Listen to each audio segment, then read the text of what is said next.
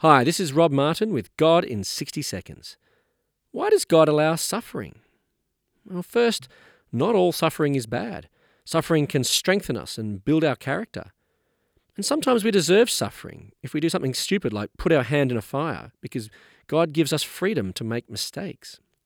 But some suffering seems inexplicable, undeserved, or disproportionate. And here the Old Testament book of Job helps. For Job knew suffering, yet the book says that sometimes the reasons for our pain are beyond our understanding.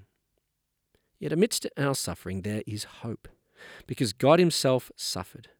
Jesus' suffering and death on a cross gives hope that one day there will be no more tears or pain. We don't always know why God allows suffering, but we do know one day it will end. To open up more space for reflection and conversation about God, go to thirdspace.org.au.